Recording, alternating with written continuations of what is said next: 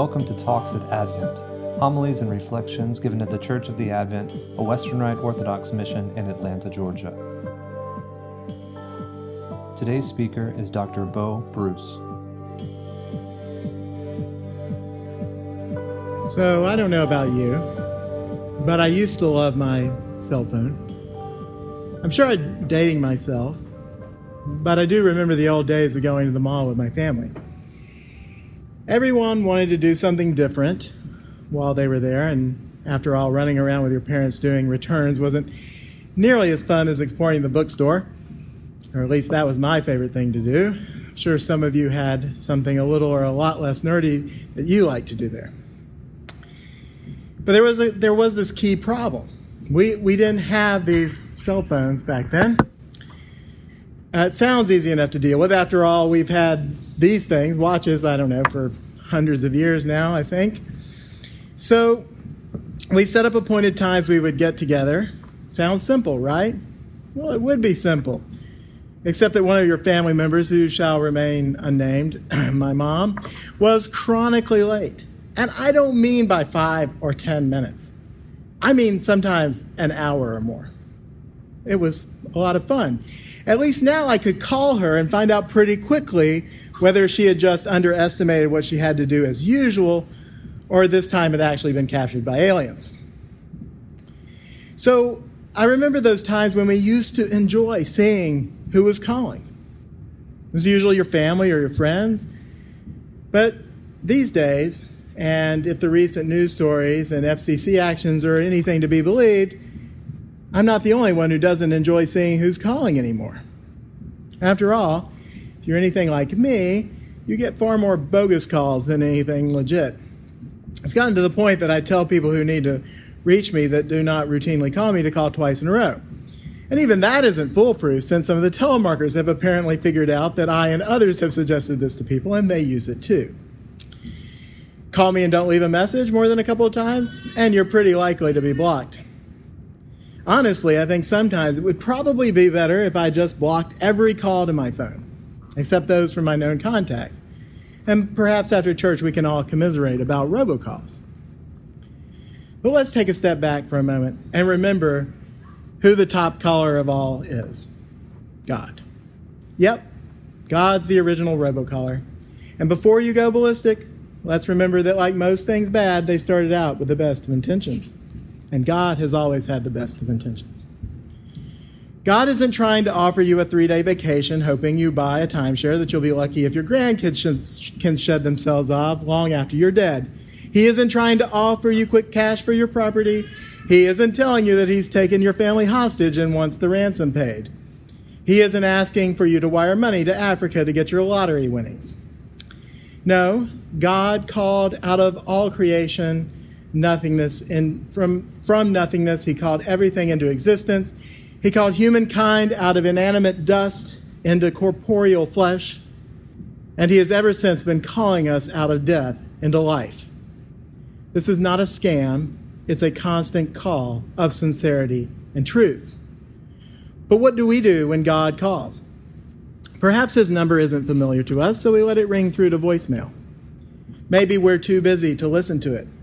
Perhaps we are skeptical of what God is offering to us for so little in return. It does sound too good to be true, doesn't it? Eternal life for what? For barely anything he's asking of us?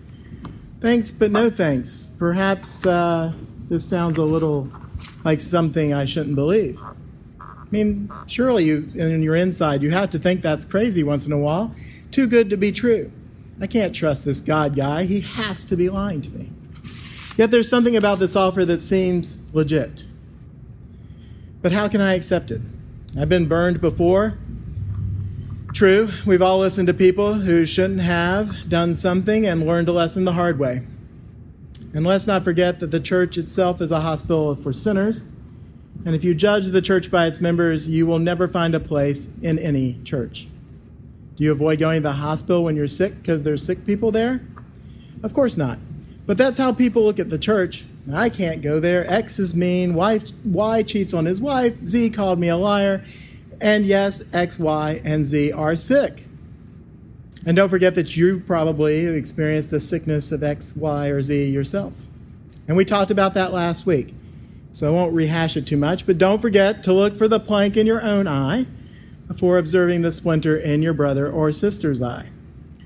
We are all sinners, and no matter how close we come to being saints, even the holiest will still be sinners. That's not an excuse. That's not a reason for us to ignore our sins, but yet it is a reality. So like I said, maybe you let the call from God ring through to voicemail.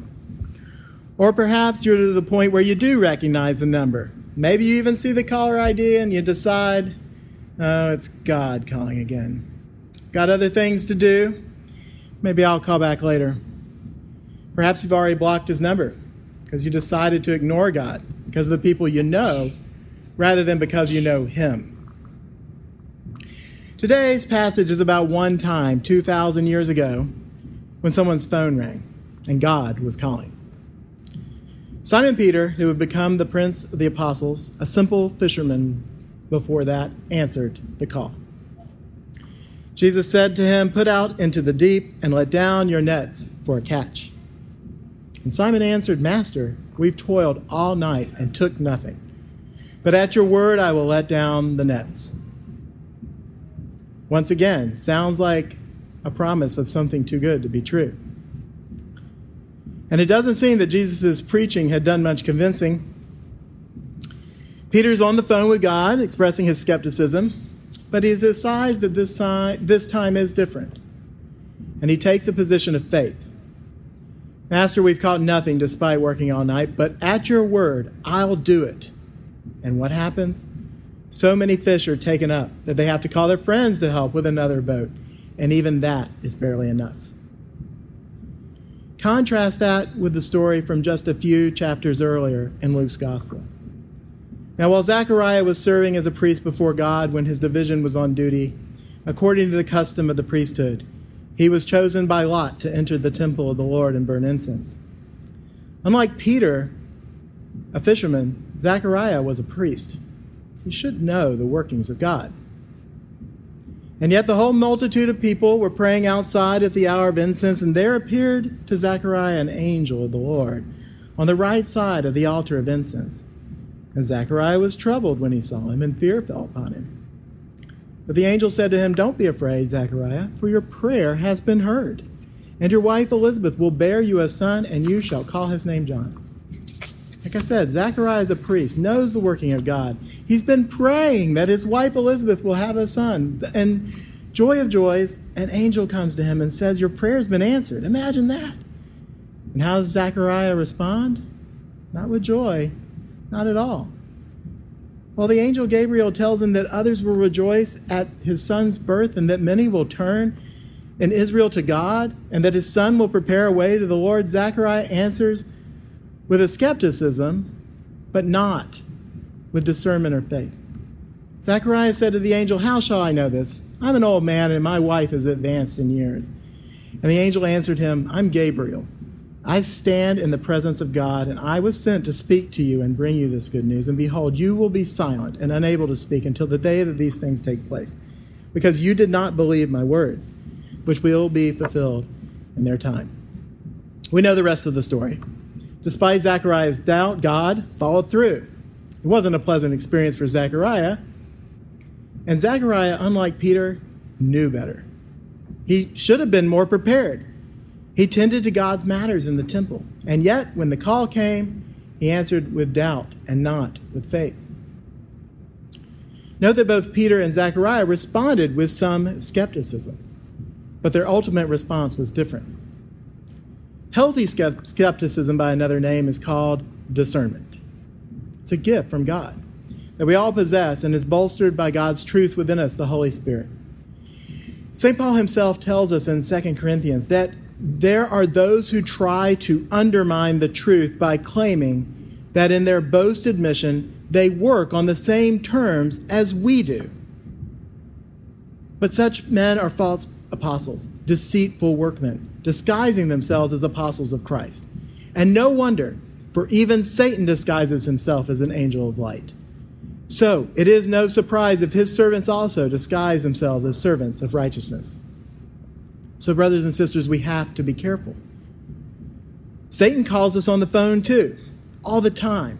And he really is offering things that are too good to be true. You say, but so does God. No, nothing is further from the truth. Satan, like the telemarketers, tells you to pay up front for payment later, but nothing comes. Satan says, send me money and I promise you that you'll get something great. But when we wire that money to Nigeria, we soon find out we've been had. There's no big payout. When we sign the dotted line, we realize that we've signed a rental agreement that cost us 3 times what we would have owed if we just bought it outright. Satan even likes to deliver a little something.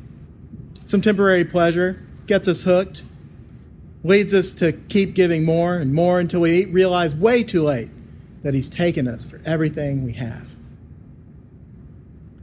Things with God are different. He only asks a little of you. A lot less than what you get in return.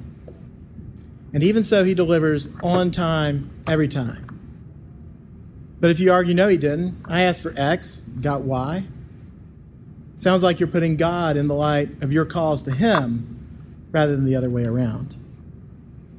If instead we're careful to focus on his calls to us, we see that we always come out ahead.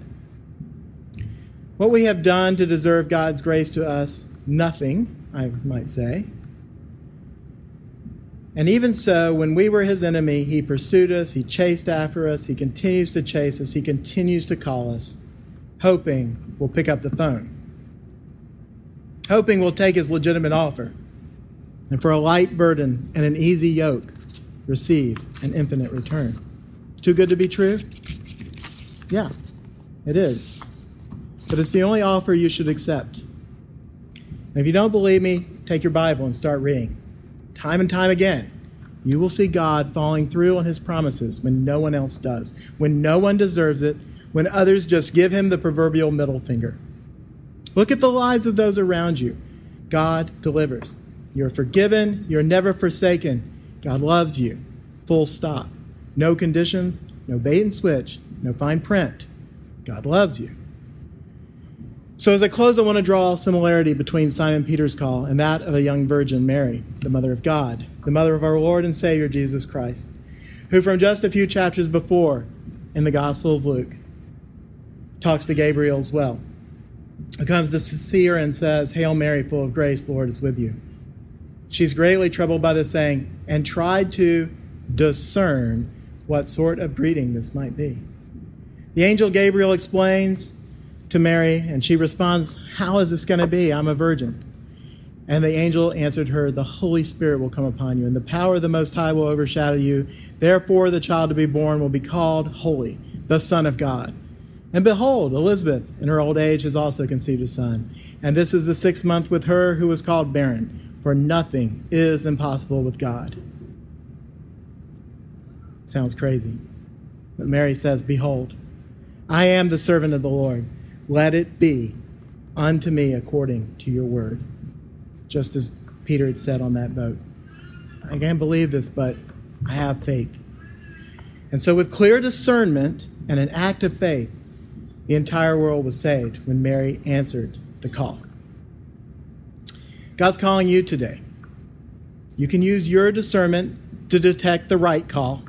Yes, there are people calling you out there trying to sell you something that you don't need. But God isn't. Use your discernment. He doesn't ask for much. He offers everything. Are you willing to act with faith? Are you willing to believe that nothing is impossible with God? Are you willing to say, I'm tired, and I have no idea how this is possible. But you're not asking too much of me, so why not? Just say, when he calls, let it be as you have said. Just let down your nets and trawl in a catch bigger than you can imagine. Let down your net and find yourself in God's catch. In the name of the Father, and the Son, and the Holy Spirit. Amen. Talks at Advent. Homilies and reflections given at the Church of the Advent, a Western Rite Orthodox mission in Atlanta, Georgia.